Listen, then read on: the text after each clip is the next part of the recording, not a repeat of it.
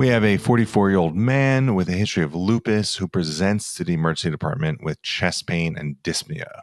Vital signs are notable for tachycardia and hypotension with a narrow pulse pressure.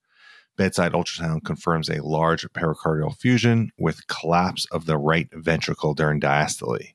Which classic electrocardiogram findings are associated with this disease process? So this is a two-step question. We have to first make the diagnosis and then correlate the classic ECG finding. And that's an important term here, classic ECG, because there may be a diagnosis or a condition that has more than one ECG finding. This question wants to know the classic finding.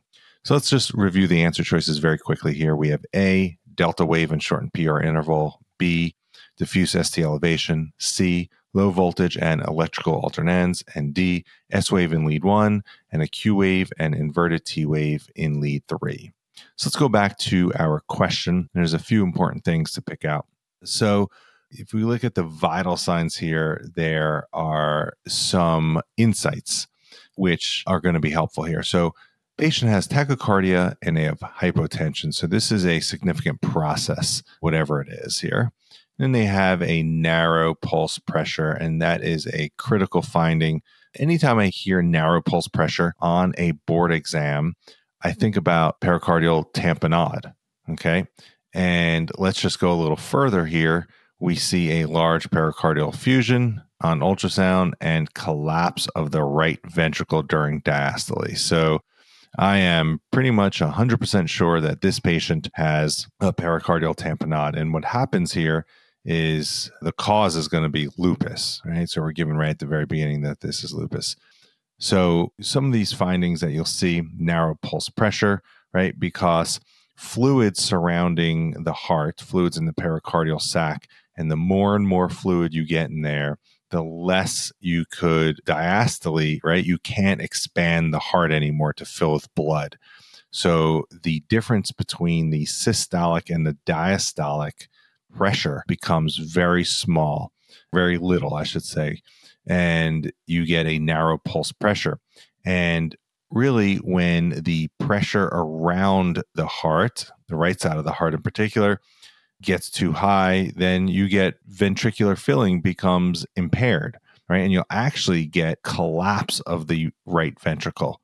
So these are classic findings associated with pericardial tamponade. Now, what is the classic ECG finding? Because that's what the question wants to know.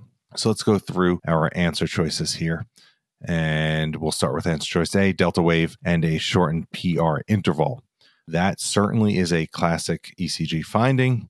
And that ECG finding is Wolff-Parkinson-White syndrome, right? Where you have an accessory pathway which leads to the short PR interval, and a delta wave is really a slurred upstroke of the QRS complex, and that's due to the accessory pathway. So we're going to cross off answer choice A, delta wave and shortened PR interval. Answer choice B, diffuse ST elevation. Well, diffuse ST elevation, and whenever I hear ST elevation, right, we immediately go to myocardial infarction. In this case, when it's diffuse, it's associated with acute pericarditis. So pericarditis is not what we're seeing here, although pericarditis is associated sometimes with a pericardial effusion. In this case, what we have is pericardial tamponade. So we have an effusion that is having a much greater effect on the heart and the circulation. So we're going to cross off diffuse ST elevation. Answer choice C, low voltage and electrical alternans. Well, this certainly seems like a contender. So low voltage we see in pericardial effusion because the fluid surrounding heart doesn't allow kind of the signal to get out. That's the way I think about it. And so you get low voltages of the QRS complexes mainly. And in electrical alternans, if you could think about, there's so much fluid surrounding the heart that the heart is kind of moving in that fluid, kind of changing directions. And so you'll get R wave to R wave variations, right?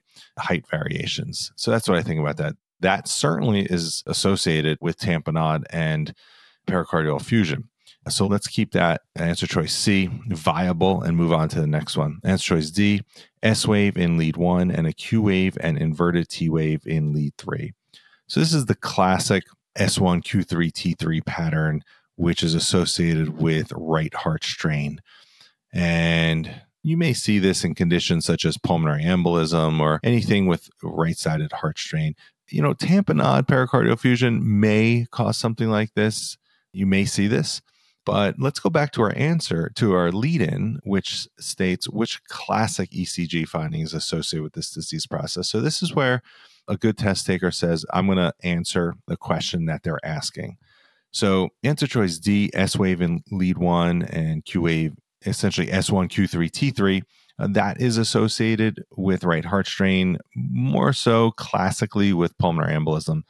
So we're going to cross off answer choice D, which leads us back to low voltage and electrical alternans, which of course is the classic ECG finding of pericardial effusion, which in this case we know the patient has, and the patient has actually something more severe as well, continuum of pericardial tamponade. So we're going to go with answer choice C, click next, and sure enough, pericardial tamponade is the answer.